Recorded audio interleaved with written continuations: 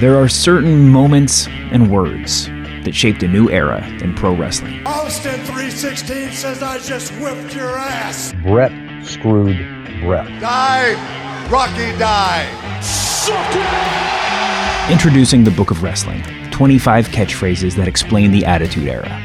Tune in as we relive one of the most exciting, intense, and over-the-top times in WWE. With new interviews with the voices that made the promos, calls, and catchphrases into history. Listen now. It's the Ringer NBA show presented by FanDuel. The road to the NBA Finals starts now, and FanDuel is the best place to get in on the action. Right now, you can check out the new and improved Quick Bets, which are back and better than ever for the NBA playoffs on FanDuel. Find out what you're looking for faster and easier with more props right at your fingertips. You can check out live bets like 3-minute markets and exclusive live bets like quarter player props, player assist combos, and more. So download the app today and bet with FanDuel, official partner of the NBA. The Ringer is committed to responsible gaming. Please visit rg-help.com to learn more about the resources and helplines available. And listen to the end of the episode for additional details. Must be 21 years and older, 18 and older in D.C., and present in select states. Gambling problem? Call 1-800-GAMBLER or visit rg-help.com. This episode is supported by State Farm. Man, I remember when I first got into a car accident, it was pure frustration because I did not have State Farm. And now that I do have State Farm, it is an exclamation of pure joy. But the only words that you need to remember are, like a good neighbor, State Farm is there. State Farm has options to fit your unique insurance needs, meaning you can talk to your agent to choose the coverage you need, have coverage options to protect the things you value most, file a claim right on the State Farm mobile app, and even reach a real person when you need to talk to someone. Like a good neighbor, State Farm is there. Learn more at statefarm.com.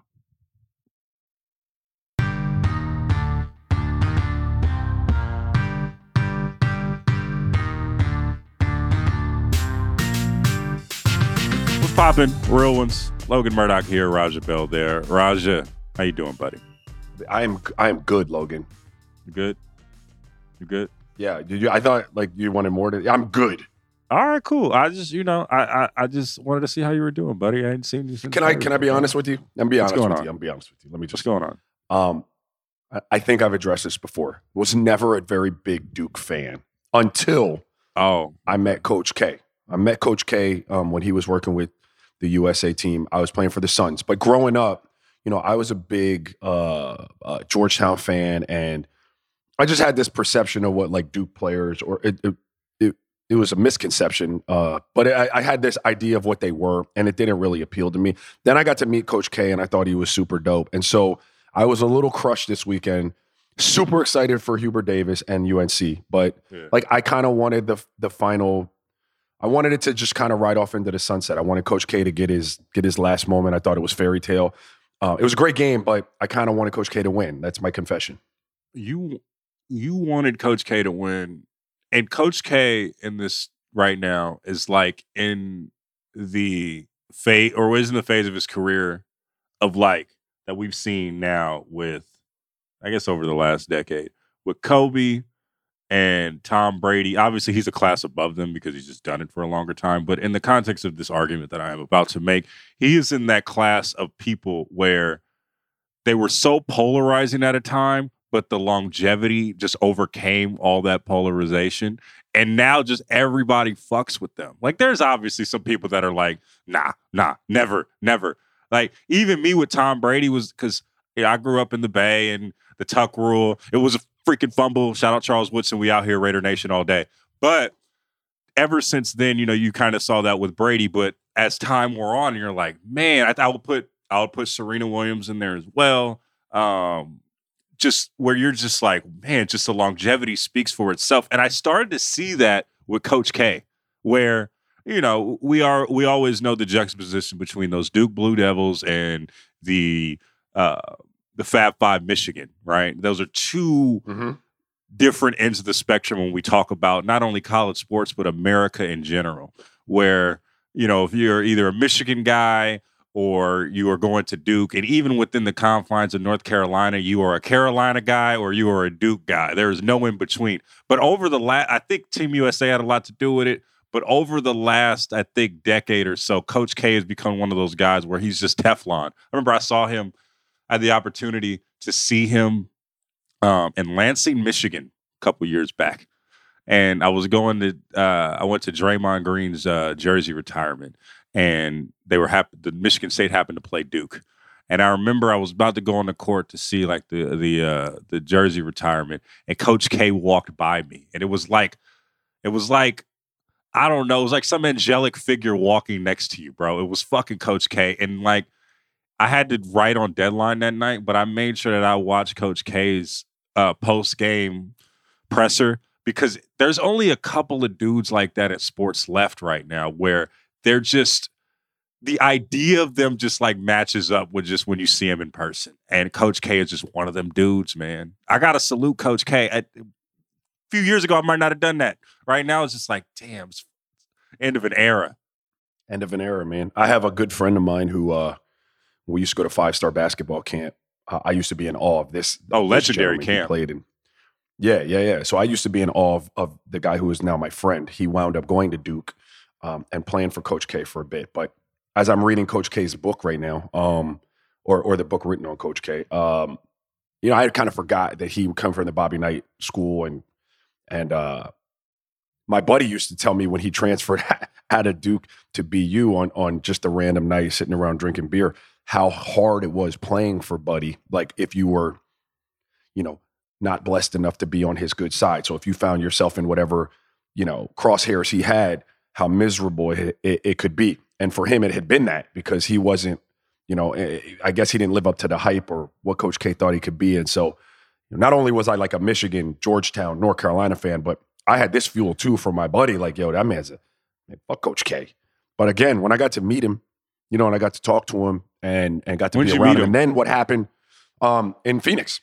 Okay. He was there working with USA Basketball, and Jerry Colangelo was in charge of it, and they were tasked with picking a team, and he was just looking around at different people. I think Mike might have been on his staff. And they actually considered bringing me to a USA training camp as they were trying to make the teams more well-rounded and have these role guys that would do some of the things.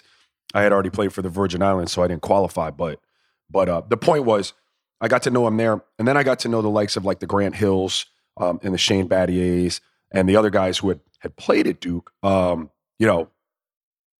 you start to realize Gerald Henderson, that they weren't exactly what I thought they were, as Coach K wasn't. And so again, man, I just a little shout out to Coach K and the Duke Blue Devils. I was a little heartbroken. Every time I hear about Coach K, I heard he's kind of a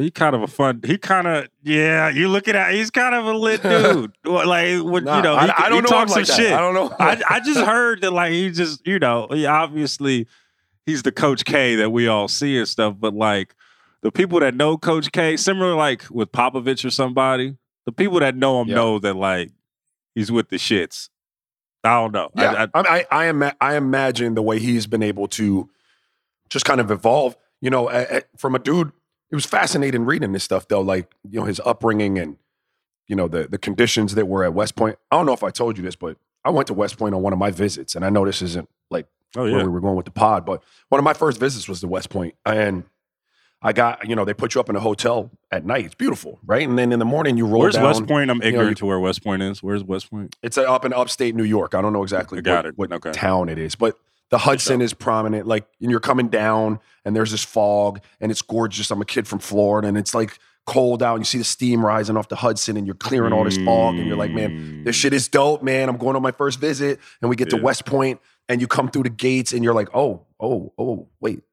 All of these boys are in their dresses, their dress blues, and they're standing out there like, and the revelie's going off, and they're at attention, and I'm the like, shoes are shined, okay? No, I'm like, this is not for me. Take your flip-flops off, Raja. Nah, dog. But so I wasn't built for that. But seeing, I guess back to my point, was a guy who could kind of go through that and be shaped by that, and then shaped by Bobby Knight, and then, knowing what all of that is about, and for him to have kind of morphed as a coach through all of these decades, to be able to coach the type of kid that is gracing the the AAU courts now, completely different animal than when he started. He's got to have a great spirit about him, like a Popovich, right? Like you got to be able to get down and behind closed doors at least have a good time and be relatable to your players. Otherwise, you don't continue to be able to do that at such a high level. Man, we usually don't do Reeling of the Week on Mondays, but, shout out to Coach K. I guess shout out to Coach K, bro. A mobbing Mondays or something. I don't know. It's something. Shout out to him. While we on like college coaches, shout out to Don Staley too. We see you. We see you being UConn in these streets. We see you. Go ahead, Queen. We see you. Sure. Aaliyah Boston for one of Virgin Islands' finest. Lock in. All right, man. Let's talk about, we've talked about greatness. Let's just go to let's just get some balance into this podcast. Let's talk about the exact opposite of greatness. Okay. All right. We're a place where Raja, it's not great. It's not great. It's sunny. Not great. There's palm trees. There's beaches, there's Malibu, but there's no greatness going on right here in this city. Talking about the Lakers right now and talking about a coach that just has not, I don't want to blame this coach. I don't want to blame him too much because I don't think a lot of this is his fault and is beyond his control, but I think he's going to be out of a job in, say, like 3 weeks. Talk about one Frank Vogel. We're talking about this in the wake of the Lakers. I guess they're mathematically correct. Mathematically in the play-in, they could still make it. I know I want to go see them on Thursday in San Francisco. I don't even think I'm gonna go to the game, but I don't think that the Lakers are gonna even field a team by then. I think it's just they're gonna just sit down all their starters. They're gonna sit down LeBron by then. But it's not looking good. They're, I think, 2 games out of there. But anyway, Frank Vogel's going to be out of a job. Me and you, it comes to what me and you were talking about pre-pod, and I love the pre-pod pod talks with Ra because we just get up segments. And one of the things that we were talking about is just what it's like to be a coach and what's might be next for Frank Vogel. What do you think is next for Frank Vogel? Because honestly, I don't think he's not going to be back next year. I think that we can all agree. I don't even say it would be a shocker that he'd be back. I don't think he's going to be back. What do you think? What's next for Coach Vogel? One of two things. I mean, yeah, it's not another head job right now. So it would be either you take a year, and I don't know that he's got the personality for analyst work and stuff like that. I don't really know him. He might. I'm not saying that he doesn't, but some guys need a refresher. They need to step away, do something like that to kind of clear the head, get the funk off.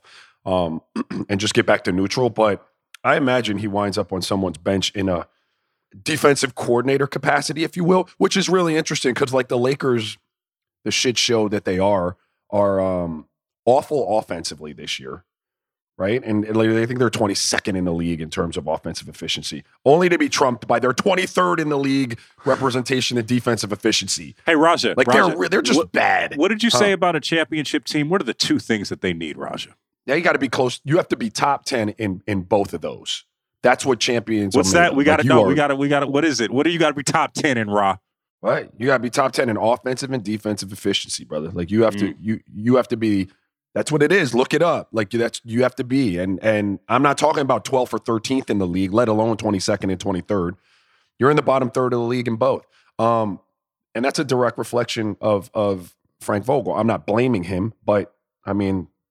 Like, how can you not be culpable for that when you're the guy in charge? I imagine he winds up as a defensive-minded, a defensive coordinator type of coach. And there are teams out there that look like they could use that. I mean, one that comes to mind is one that's near and dear to our heart. Like Brooklyn, as good as they are offensively, they are really, really, really bad defensively. And while last week on the pod I said that I believed them to be a very, very scary, opponent for a lot of teams.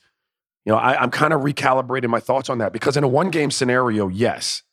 But over the course of 7, if you can't sustain a consistent defensive effort, you're going to get beat. Like that's why they have 7 games. So you can't get that flash in the pan night that I saw in Miami where, Kyrie was locked in, Andre Drummond was locked in, KD was locked in, everyone else was locked in. And they look like a team that you're like, oh shit, there's some real sound defensive principles and energy there. It's not true. I mean, It's why they are where they are in terms of the league stats, and it's why they are where they are in terms of overall standings. So I don't know that this is necessarily like a shot at anyone in Brooklyn, because I don't mean to frame it like that, but I think they need someone on that staff that is a defensive guy, like a presence there. I don't believe there's anything wrong with their schemes. I don't think their philosophy has problems. I think their culture is fine, but I do think you have to have someone there who identifies as a defensive guy, and that players look at, like Steve, my guy, right? I love Steve. You know that. Steve knows that. I don't know that any younger generational. Yeah, I don't know that anyone from a younger generation, my boys included, when you said Steve Nash to them, would say, "Oh, defense."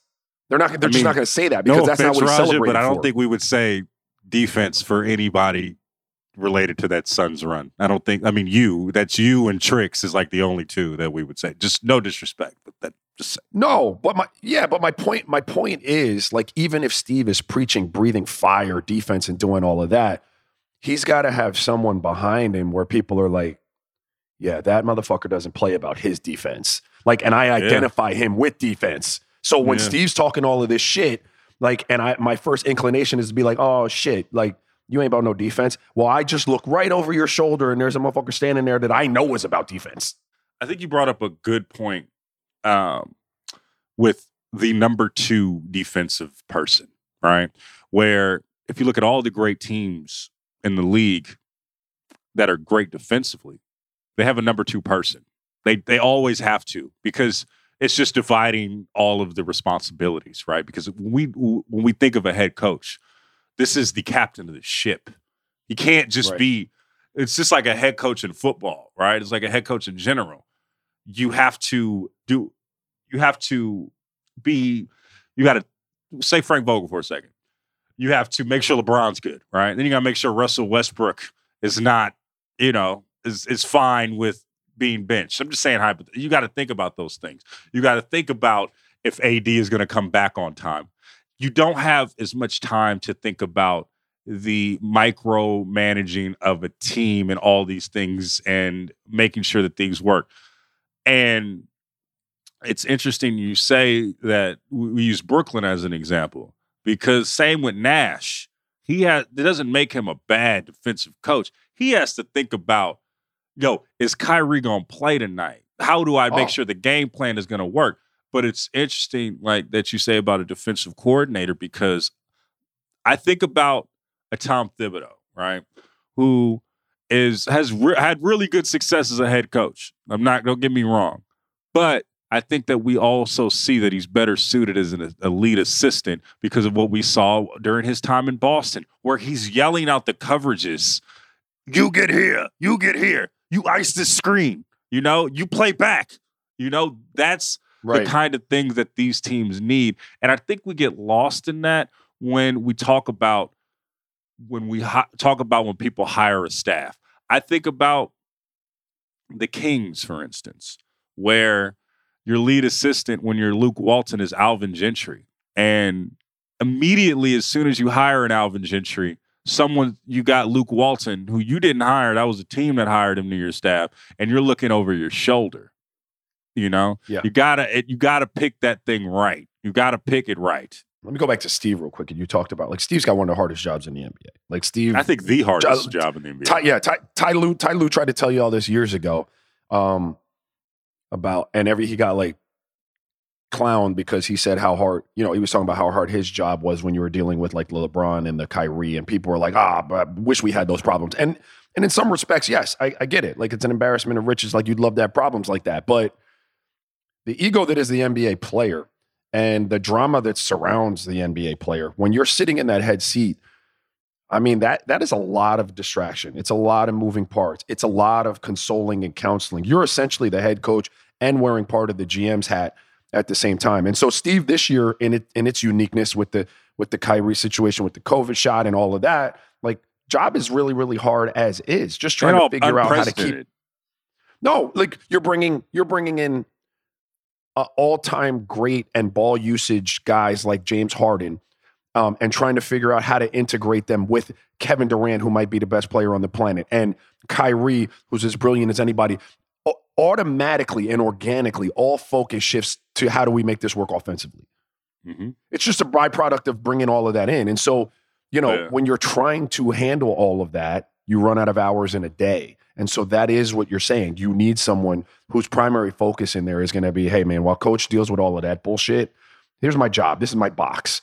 This is the box I'm going to live in every day. And so the to get to your point, Logan, is the tough part for a general manager or an owner in this space of hiring a guy like, let's say, a Tom Thibodeau or a Frank Vogel, is figuring out whether that's a good pairing in terms of their see Tom Thibodeau is a great defensive coach. He's also too good to just be a defensive coordinator on a team, right? So it puts him in this weird space of like, he's really a good head coach. I think there's a ceiling on that. I think it's proven itself out because there's some limitations there, but he's good enough to be one and get your team to certain places. He can make an average team good. I don't think he can make a good team great. Right, but as a defensive coordinator candidate, if you're bringing him in with a relatively young coach or a coach that might be on unstable ground, like you have to worry about as an organization, what does that do to the head coach? Does he now lose focus on his job? Is there too much pressure in the seat right next to him for him to really be able to focus and be the best version of himself? There's a lot that goes into those conversations. Now, do you think that Frank Vogel, because he's not going to be back next year, I can't emphasize that enough. Do you think that Frank Vogel is a guy, and I've only had limited interactions with him, I'm not going to say like I know the dude or anything, but do you think he's a guy that can be next season if he doesn't go to a beach somewhere, because he should pick his beach and just stay there for like 6 months, just chill and just don't do anything and relax. Do you think once he gets done with that, do you think he can be a number 2 coach just to get his bearings back? Do you think he's a guy that can do that? I think he can. I think Frank Vogel's built for that. I mean, I'm sure he's an alpha. All coaches are in their own way, but I don't think he's one that you'd have to worry about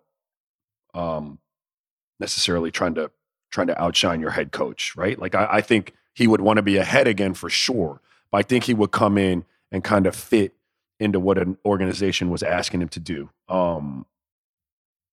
as the number 2 or the whatever you named him. I think that he would be able to do that. I think that like if he does go, it'll be like a Kenny Atkinson year, because Kenny Atkinson's in the Bay right now, just making sure, just biding his time. He's probably going to come back into the league. We all know he's going to be a head coach again, and then go from there. I think that's what it's going to be for Frank. Listen, I'm going to keep it a buck. Sometimes assistant's life is a lot. Now, you don't get paid like the head, but you also don't have the stress of a head coach. That's correct, man. Like, dog, I've done them both at a different level, clearly, right? Like just at the high school level. But I mean, hey, man, like sometimes it's cool to be the assistant. I don't know if you ever kicked it or like hung out with Mike Brown. But Mike Brown, I mean, you probably seen him during like, when he was the head coach and stuff like that. Totally different dude, bro. If he had hair, he'd just be letting it free right now. He's chilling. He is color coding what he's gonna wear every game. He's saying, Draymond, come here. I gotta just tell you something right fast. He's holding back Steve Kerr. He's just like, yo, man, don't even trip. It's okay. Let's just go back to the bitch. We're down 20. It's love. It's fine. Relax. We all good. And then he just rides his Harley Davidson just around San Francisco and just let his wind just. That's what his assistant coach is. Is that how That's how Mike Brown's living right now? That's how Mike Brown rolls, bro. Let me paint a picture to juxtapose the one you just painted. I was brought in by David Griffin once he got the job. All right. He called me. I was working for Fox Sports. He called me in LA, asked me if I wanted to consult a little bit. So I got home to Miami, boom, on a flight to Cleveland. Got off that damn plane. It was 7 degrees. It was gray. There was snow everywhere. It was brutally depressing. So he said, hey, Ra, here's what I need you to do. We're going to go in, and I fear that Mike Brown, he didn't phrase it like that. He said, I fear that these guys have checked out on Mike Brown. And I was like, okay. So I've told this story that I'm like, yeah, I'll be able to tell that relatively quickly. I walked into that practice and it was the exact opposite of what you're talking about. There was Yeah. Mike Brown, right? Looking like he was 12 years older than he was at the time. I don't know how old he was, right? I could see the look in his eye of like, fuck this shit. Like nobody here is listening to a word I said. Just like almost defeated, but still putting on the good face of like, this is my job. Yeah. Like you're in a building full of glass, but there's no light coming in. It's just dingy and gray. Oh, And the I Midwest, looked baby, around the Midwest. and it was just, it was so bad. And I see guys shuffling out from like the weight room. Everyone's a couple minutes late, not giving a shit about that with just like a jump, like a smoothie in their hand. And I said to Griff, I was like, hey man, I love Mike, but it's not, this isn't going to work. And so we're talking about being the head versus being the assistant, right? Listen. He was miserable. And here's the other thing. Mike Brown wants to be a head coach again. But I think that experience that you just laid out, because also, and I didn't know this was going to be a Mike Brown pod, but shout out to Mike Brown. The thing with Mike right now, he wants to be a head coach, but I think the experience that you laid out, it has to be a really good opportunity for him to go jump and do something else, bro. Because, dude, just having a time That's how he should approach that. Yeah, that's he how should I approach think it just every like that. assistant should approach it, man. Like I know that we're in this time where it's like, hey, I don't know if I'll ever have this opportunity again, but I'd rather hold out for the right opportunity than just, all right, let me know. What's up? What's the other side of that? I the other side of it, while I agree with you, like in a vacuum, yes, man. Like I want to make sure that this is right. But you know, this is for all coaches, but specifically coaches of color. Mm-hmm. Sometimes you don't have the ability or the luxury to be able to sit back and pass up opportunities because they come around so infrequently at times. That's fair. You know, and so you have to hop up, take what you get by that, bull by the horns approach and try to make it what it is, because shit, you could sit in an assistant seat. Their dude's been sitting there for 25 years. Hoping to get a shot at their own squad. Maybe one of them's turned down the opportunity you're talking about, but it ain't come back around. So, unfortunately, everyone doesn't have that luxury. Some people do. They can sit there and turn 3, 4, 5, 6 of them down. But some of them got to just take what they can get. That's a fair point. Ashall, Raja, there is something that Mike Brown and Steve Kerr and the rest of the Warriors staff all have in common with one team. We're going to talk about that connection at the end of the break. This episode is supported by State Farm. Man, I remember when I first got into a car accident, it was pure frustration because I did not have State Farm. And now that I do have State Farm, it is an exclamation of pure joy. But the only words that you need to remember are, like a good neighbor, State Farm is there. State Farm has options to fit your unique insurance needs, meaning you can talk to your agent to choose the coverage you need, have coverage options to protect the things you value most, file a claim right on the State Farm mobile app, and even reach a real person when you need to talk to someone. Like a good neighbor, State Farm is there. Learn more at statefarm.com. And we are back. So, Ra, I was watching a little bit of basketball this weekend. I was just like a tiny bit of basketball. I'm trying to. There's a lot of basketball that we're going to be watching over the next 2 months. It's like a little break, but I was able to catch a little. I'm not even going to say I watched two plays this weekend. I saw like 2 plays of the Lakers Nuggets game because I just wanted. I was like, it's a close game. Maybe the Lakers are going to do something. I'm going to watch. Let me go to the playoffs. Like I said, I want to watch the Lakers play full squad in San Francisco on Thursday. But anyway, watched like 2 things, and I was like, Jokic is a beast. Jokic said, no, Jokic is. I'm the MVP, and just put the ball in, just like went on a run and won the game.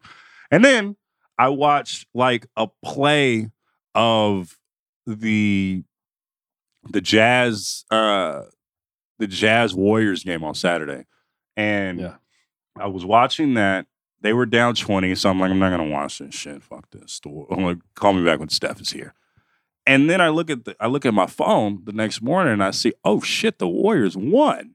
Warriors won. They don't have Steph Curry. They have Klay Thompson, who balled out. They have Draymond Green, who, is back coming into form. They had a friend of the show, Jordan Poole, on. He was on one. Sasha's favorite player. And it got me to thinking, man. I did that tease at the end of the last segment about the connection that Steve Kerr and Mike Brown have with one organization. And that's the San Antonio Spurs.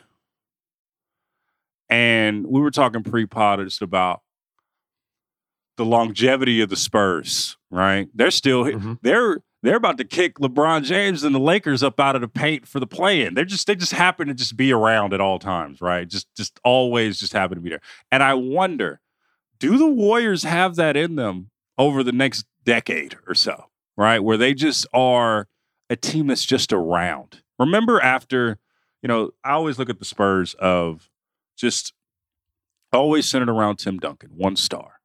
And they had phases where, beginning of Tim's career, also friend of the show, Tim Duncan, where, he comes into the league, wins a title, right? I think it was his first or second year, wins a title.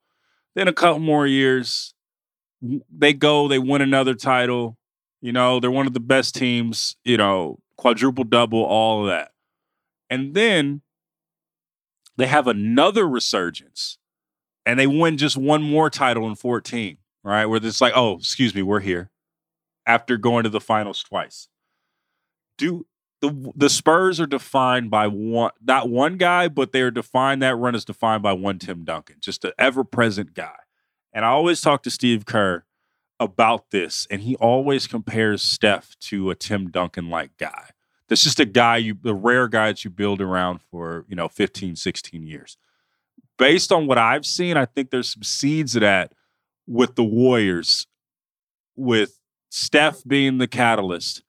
Obviously, you have Klay Thompson, Draymond. Then you got your other guys. You got the little homies Kuminga and Jordan Poole. Moody, I don't know how long he's going to be on the team, but I don't know. But I just do see something like this bubbling, Ra. Am I crazy? Oh, I hadn't really looked at it like that, but I don't know that you're crazy. I mean, let's start with Steph and Timmy D. Two very, very stable people. Two very low key for the most part. Steph's got more shit to him than Timmy D did, but still, I don't think you would have him in the upper echelon of NBA stars out there getting into shit, having, he's got his commercials and stuff, but a really solid dude. Can you even more stability? I think Logan, the more the stability argument you got going. Maybe not the fame argument, but the stability argument's there.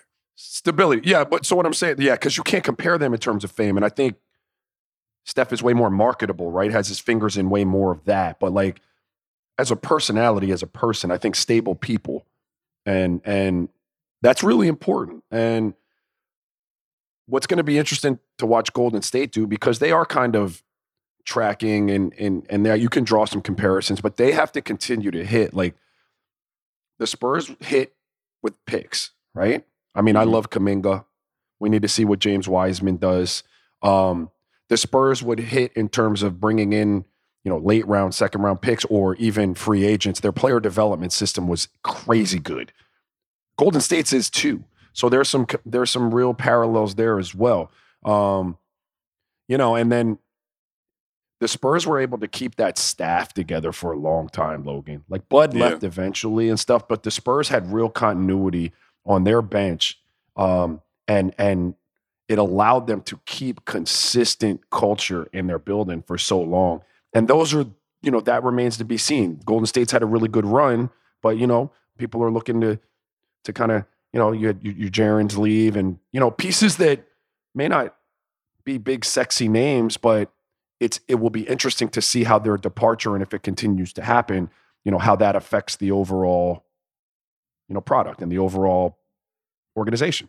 Yeah. I mean, you brought up Wiseman, we've talked about this show. He's the key to all of this, I mean, I honestly believe that.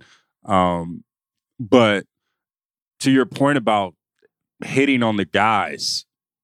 I think one lesson that they learned during the flash, I don't know if we can call it flash in the pan, but like the highest of high that they've ever been, right, was with their absolute peak, 16, 17. And then, 17, 18. And I think those are the absolute peak of what the Warriors were, right? I think the biggest thing that they learned was this isn't sustainable without player development. Because, if you look at their track record during those runs, they didn't draft. Maybe they drafted well, but they didn't develop well at all. I think about Jordan Bells of the world. I think about the Patrick McCaws of the world. Kevon Looney was one of the lone ones of that, but Kevon Looney was like maybe just the one out of that whole group, right? And he's a rotation player. And right now, though, I think that if Kuminga, Poole, and Wiseman can just ascend, Wiseman's out for the year, like it's done. That's not happening. But next year, we're really going to see how good this team is and can be, right? If they can just keep those top 6 guys. And I think this is the test to see if there are, the Warriors flash in the pan and this is the last remnants of that, or if they are going to be sustained success and maybe get like 1 or 2 more titles out of this. Yeah, it's good. His maturation and development into what you would hope the pick warranted is going to be paramount in it. If you remember the Spurs, it was Tim Duncan. And then it was Tim Duncan and Tony Parker, but Tony Parker was kind of the lead for a couple of years. Tim was still great, but Tony was Tony. He was doing Tony things. And then it was, Tim Duncan, Tony Parker, and Manu Ginobili featuring mostly Tony and Manu. Can you dig what I'm saying? Every year as Tim gets older, we're lightening the load until it finally got to be certainly Tim Duncan. Yes, Tony Parker. Yes, Manu. But now we're featuring Kawhi, right? Yeah. And so Kawhi is the guy. And Kawhi was a rotation player once upon a time, man. Yeah, I don't think he was a rotation player. And they developed and they kept that skill development and but that's what you need for that sustained, success, that passing of the torch, so to speak. It's what's been so disappointing for me watching the Lakers. I can't speak for Laker fans, but the Lakers for me just watching didn't have the Lakers, the continuity though. They just didn't No, they don't have. They don't have any of that. But the passing of that torch is what you were. That was the thing you had to get right with the AD trade, right? The rest of that, yes, they're a shit show, but you had to get that passing of the torch right, and it looks like they fucked that up. Whew, man, I can't wait to just see what this era is. Not that I can't wait to get to 10 years from now, but I can't wait to see how we think about this era of basketball when it comes to just when we can just have you don't really get to see this until all the players are retired or in those Dirk, Tim Duncan late career stages where, their legacy's pretty much complete. And then, we'll see what happens. Can't wait to see how we think about, this Warriors team, LeBron, KD, Giannis is in that and where he fits in because his run is early. They could still, Bucks, we talk all this stuff about the Western Conference and, just because, my proximity to the West Coast, but, man, Bucks could go back-to-back this year. It wouldn't even be a thing. Let me tell you like this, Logan. Wouldn't be a thing. I'd said before, I think they're being slept on, but I got to give you your flowers because I defended one, Chris Middleton. And you came on here and you actually apologized to Chris Middleton. And while he's, an all-star and shit like that, as of late, has not been the second piece that Giannis is going to need to win that chip. And so I imagine it boils down to something almost as simple as this. If Chris Middleton is the all-star Chris Middleton, the real bona fide number 2 to Giannis, I think they got as good a shot as anybody. If he is not playing like that, which he is not lately, he has not been, then they're going to be in trouble. Thanks, Rob. You know what, man? We'll do it again. We're all about giving flowers on this show to, people, persons, and entities. Guess what we're going to do at the end of this segment? We're going to give some flowers, baby. This episode is brought to you by Arby's. It's 3 p.m. and dinner is still hours to come. Maybe lunch didn't quite hit the spot. That's where the new 2 for $5 chicken wraps from Arby's come in. Available in ranch, barbecue, and honey mustard. They're perfect for the afternoon snack attack or as an add-on to your meal. Arby's 2 for $5 chicken wraps are here for a limited time at participating locations. Visit an Arby's near you or order ahead on the Arby's app. This episode is brought to you by Visible Wireless. Want a wireless provider that always brings its A game? Switch to Visible, the wireless company that makes wireless visible. Get a one-line plan with unlimited 5G data powered by Verizon as low as $25 a month, every month, taxes and fees included. And as if that wasn't already a huge win, you could use promo code RINGER20 to receive $20 off your first month, just for listening to us talk about basketball. Not bad, right? You don't need more than one line of wireless to save. Just switch to Visible at visible.com and use promo code RINGER20 for data management practices and additional terms. Visit visible.com. The Visible monthly rate is $25 per month. And we are back. So, Ra, people don't really know this because, it's just this is one of the few things in the pre-pod. Or, we got a lot of stuff in the pre-pod that don't make it to air, probably for good reason. But one of the things last month or so, I remember a conversation between you and Sasha that I really felt left out on, and I felt like, what the fuck? Like, I thought we were a family. I thought, like, you guys. Like, I thought, why are you, what the fuck? Why am I not in on the joke, right? And I heard either you or Sasha say the immortal 3 words, which is, I'm not a VIP. And I'm like, what is going on? What's this? And then I heard inventing. I was half listening because I'm just like salty that I'm not in on the joke. And you guys were saying that I need to watch this show called Anna. It's like a scammer show, right? Mm. But I was already on the Tinder Swindler. And then you guys like, no, you guys got to watch this. You guys need to watch. Logan, you need to watch Inventing Anna. Okay, you need to watch it because you're not a VIP because you're not watching it. This is what I was hearing, right? And I watched the show. It was over the weekend, and I'm just like, trying to figure out some stuff to watch. And I just was like, fuck it. I fuck with the girl that plays Anna Delvey. I fuck with her work because she was an Ozark, right? She's just Ruth. So the girl that plays Ruth, I'm sorry that I'm messing up your name. I'm terrible with names. And it plays Anna Delvey. She always plays a fucking boss in every role that she does, right? But specifically with Anna Delvey. So I'm watching the show, which centers around you guys need to watch Inventing Anna. I'm not going to go through the show synopsis. Basically, just some scammer shit that you guys just need to watch, right? But what I was curious about was why. And then I see Anna Delvey, and she says to the reporter that is trying to report out this story of her scamming, and the when I was hooked, and she goes to jail to Rikers to go see Anna, and she's just like fed up with Anna's shit because Anna's just a scammer and she's a boss with how she scams, and she goes to Anna and just she's like, I'm pregnant, I am stressed, I need you to just tell me what the story is, Anna, I'm tired of your shit. And Anna, who's a boss, goes, I'm sorry, did I hurt your sweet little baby feelings? And I was locked in from there. Rob, when did you get locked in on the show? What had made you like love this show? What is the vibe? Why are we on the same page here with our standship of Anna Delvey? Julia Garner is her name, and she's a boss. She's like quietly one of my favorite actors. I looked it up when Sasha told me about it. Shout out to Sasha because Sasha was on this before me. I had to look up the character. Not the character, but the actual person, Anna Delvey.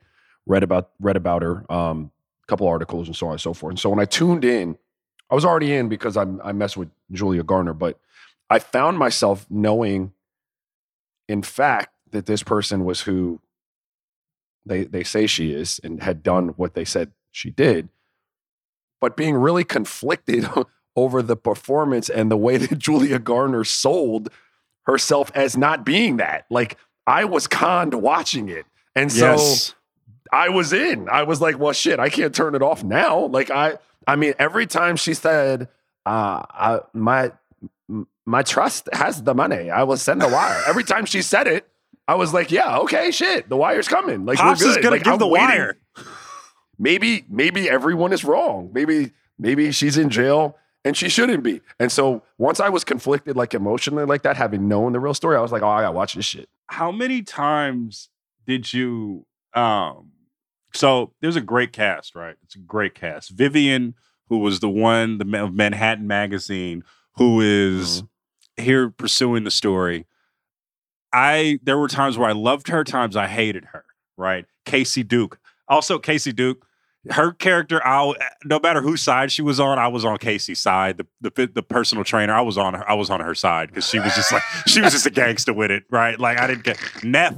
I was always on her side. Neff and Casey, I was just always on their side. But how many times did you switch on Vivian and Anna? How many times did you just switch? Like because there were times with Anna where I was like, you're a fucking asshole. Like, why are you scamming your partners like this? Why are you doing this? What is going on? Why are you scamming them? They're supposed to be your friends. Why are you doing this? And then with Vivian, I'm like, bro, go. You have a child. Go raise your kid. Yeah. Right. And then, right. Yeah. How conflicted were you during this episode, during this series? I wasn't really conflicted, Logan. I'm always fascinated. I've always been by people who stand in the face of certainty and will also hold on. you... Quick question. Also, Sasha Mack said something really good, and I'd be remiss if I didn't say it. Rachel being just a snake. Just go watch the episode. Just how she was a snake, and just like how you dime your partner out. I'm sorry. What you? No, I'm just fascinated by people who will like stand in the face of it, even when everything has crumbled around you. All of the lies, all of the cars, that house you built, it's just, they're all raining down. And people are just still standing there looking at you in the face, trying to tell you that what you're watching with your own eyes is not happening.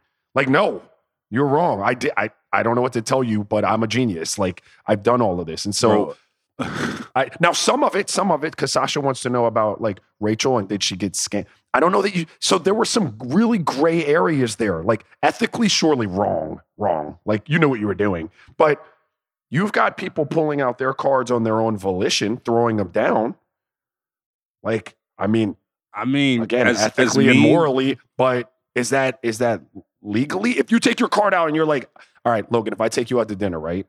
Yeah. And we're going to a restaurant of my choosing, it's grand scale restaurant, and I have some trouble with my funds, let's say. And before we can get to the bottom of it, without me asking you to, you pull out the card and you're like, yo, I'll get that shit. You just get me back. If I then don't get you back, did we break a law? Here's the thing, though. This is another thing this was triggered, that scene specifically, and where was it, Morocco?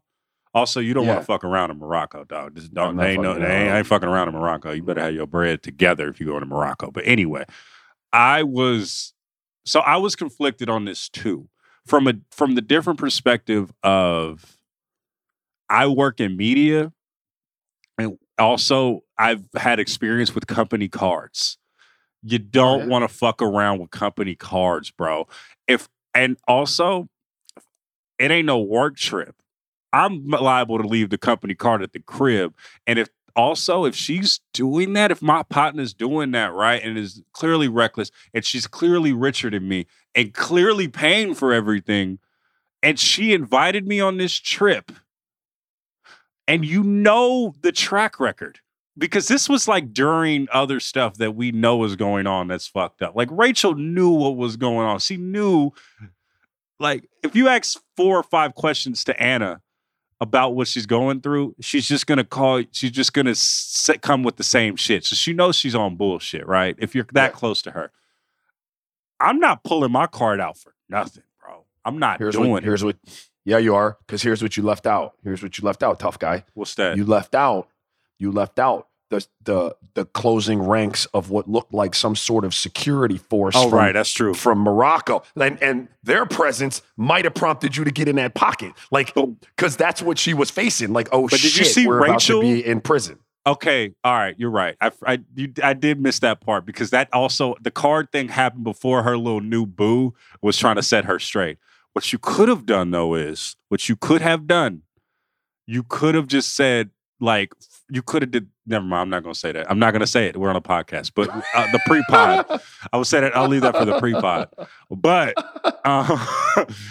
there's a way out of this, ladies and gentlemen. Is all I'm saying. I'm not going to divulge how, but if you know, you know. However, but Rachel was wilding. You see how Casey was like, "I'm sick. I'm leaving, dog. I'm out of here. This is not for me. Yeah. This is not it." What I will say is though, how much with a question I have with Rachel, and this is the question that's telltale for the whole miniseries is: was she with it for the clout, or was she actually Anna's friend? What do you think, Ra? I think it was a bit of both. I think it was 50-50. Maybe 60-40 clout. So, like, I mean, I'm not saying that Rachel should have got that, but what I'm saying is, like, poor decisions were made, and I didn't believe your heart to really be in it for the right reasons, 1,000%. So, like, I think it was 50-50, man. I think, when you have someone flossing like Anna was flossing, right? And just throwing shit around and buying people what they want. Like that shit can be intoxicating to some people. NBA, NFL. So, all right. People in the entertainment business, people who have a celebrity, they have plenty of them, right? Like people that are around because of what you can do for them, whether that be in terms of buying shit or getting them access to shit or people, like they're there for that reason. And then there's some that like, just become friends, like you meet them in certain circles. They're friends and they're kindred spirits and they're not there for that. So it's hard to tell. I think she was probably 50-50 though. I think I'm with you. I think 60-40 though, because we could have said 50-50 and that's okay, right? That's okay, right? That shit happens. We see it all the time. But when it went to 60-40, and honestly, you can make the argument 70-30, is when she did that fucking Vanity Fair shoot. And it hasn't been really talked about, and I don't know because I didn't see any reporting on this, but it does seem like you use Vanity Fair's bread to make this like you did some slick shit with their money, and then you do a Vanity Fair cover. I feel like that was how she recouped. I don't know, but it seems like that's how she recouped by doing her little tell-all story. And now she's doing books and all this stuff right now. And Anna, I see why Anna was in that jail cell screaming a lot of names towards her. I see why. See, we're doing it again. We're on Anna's side. We just wind up on Anna's side. I'm not though, because if I'm Rachel in that situation, like, and I'm in this hole and I don't see a way out, and I don't really believe that I dug the hole myself, at least completely by myself. I'm out. I'm getting out of that shit. Like if I have avenues to get out, I don't give a damn whether it's Vanity Fair, Sports Illustrated, TV Guide. Like I'm getting out. Yeah, we're doing these interviews. They're getting done. They're getting done. All right. We'll see. I mean, my favorite one was Neff in the whole series though, because Neff always was a writer. Even if she was one of the writers that didn't have all the information, either was just neglectful of the information. I don't know. Great show. Neff wanted to get that film made. She wanted that film made, bro. She wanted that bread. She need that film. Yeah. Shout out to Neff. I got a question for you, sir, because you are fucking up right now, Raja. Me and Sasha pulled your card, pre-pod meeting. You're fucking up. You're letting a lot of people down because you are on. Me and Sasha have already finished Bridgerton. There's a lot of people that are waiting on the Bridgerton Boys to come back, sir. And you are fucking up because you are not. You've only watched one episode and you have not been about your shit, Raja. That's all I'm saying. They're waiting for the double B's? They're waiting for the double B's, the Bridgerton Boys. The double B's. Raja, you are not bad. You are not Mbappe. You're not Mbappe right now. Not Mbappe. I will say it like this, and I've said this privately. I watched the first 10 minutes of Bridgerton Boys, and I was out. Just bear with me. Bear with me. There was no Duke.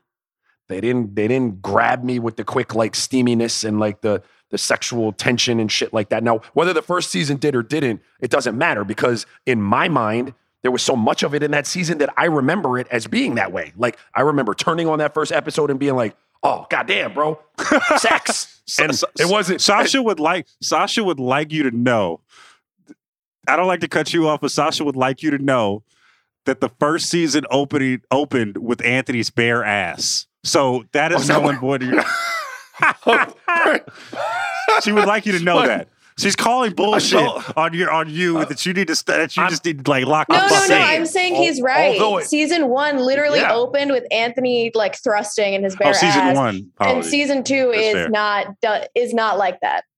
Right. Okay. So that's where I was. All right. But yeah, thank you, Sasha. I appreciate it. See, Sasha needs to chime in. We need Sasha. Sasha just doesn't want to chime in like this. I'm sorry. It's literally just because I don't have straightening. my mic and I'm just gonna have to do Zoom, but it's fine. It's all right. Sometimes I need straightening. Sometimes Logan needs it. But so anyway, I did a little deeper dive. I watched the whole first episode when I had some time because I wasn't gonna like carve out time for it.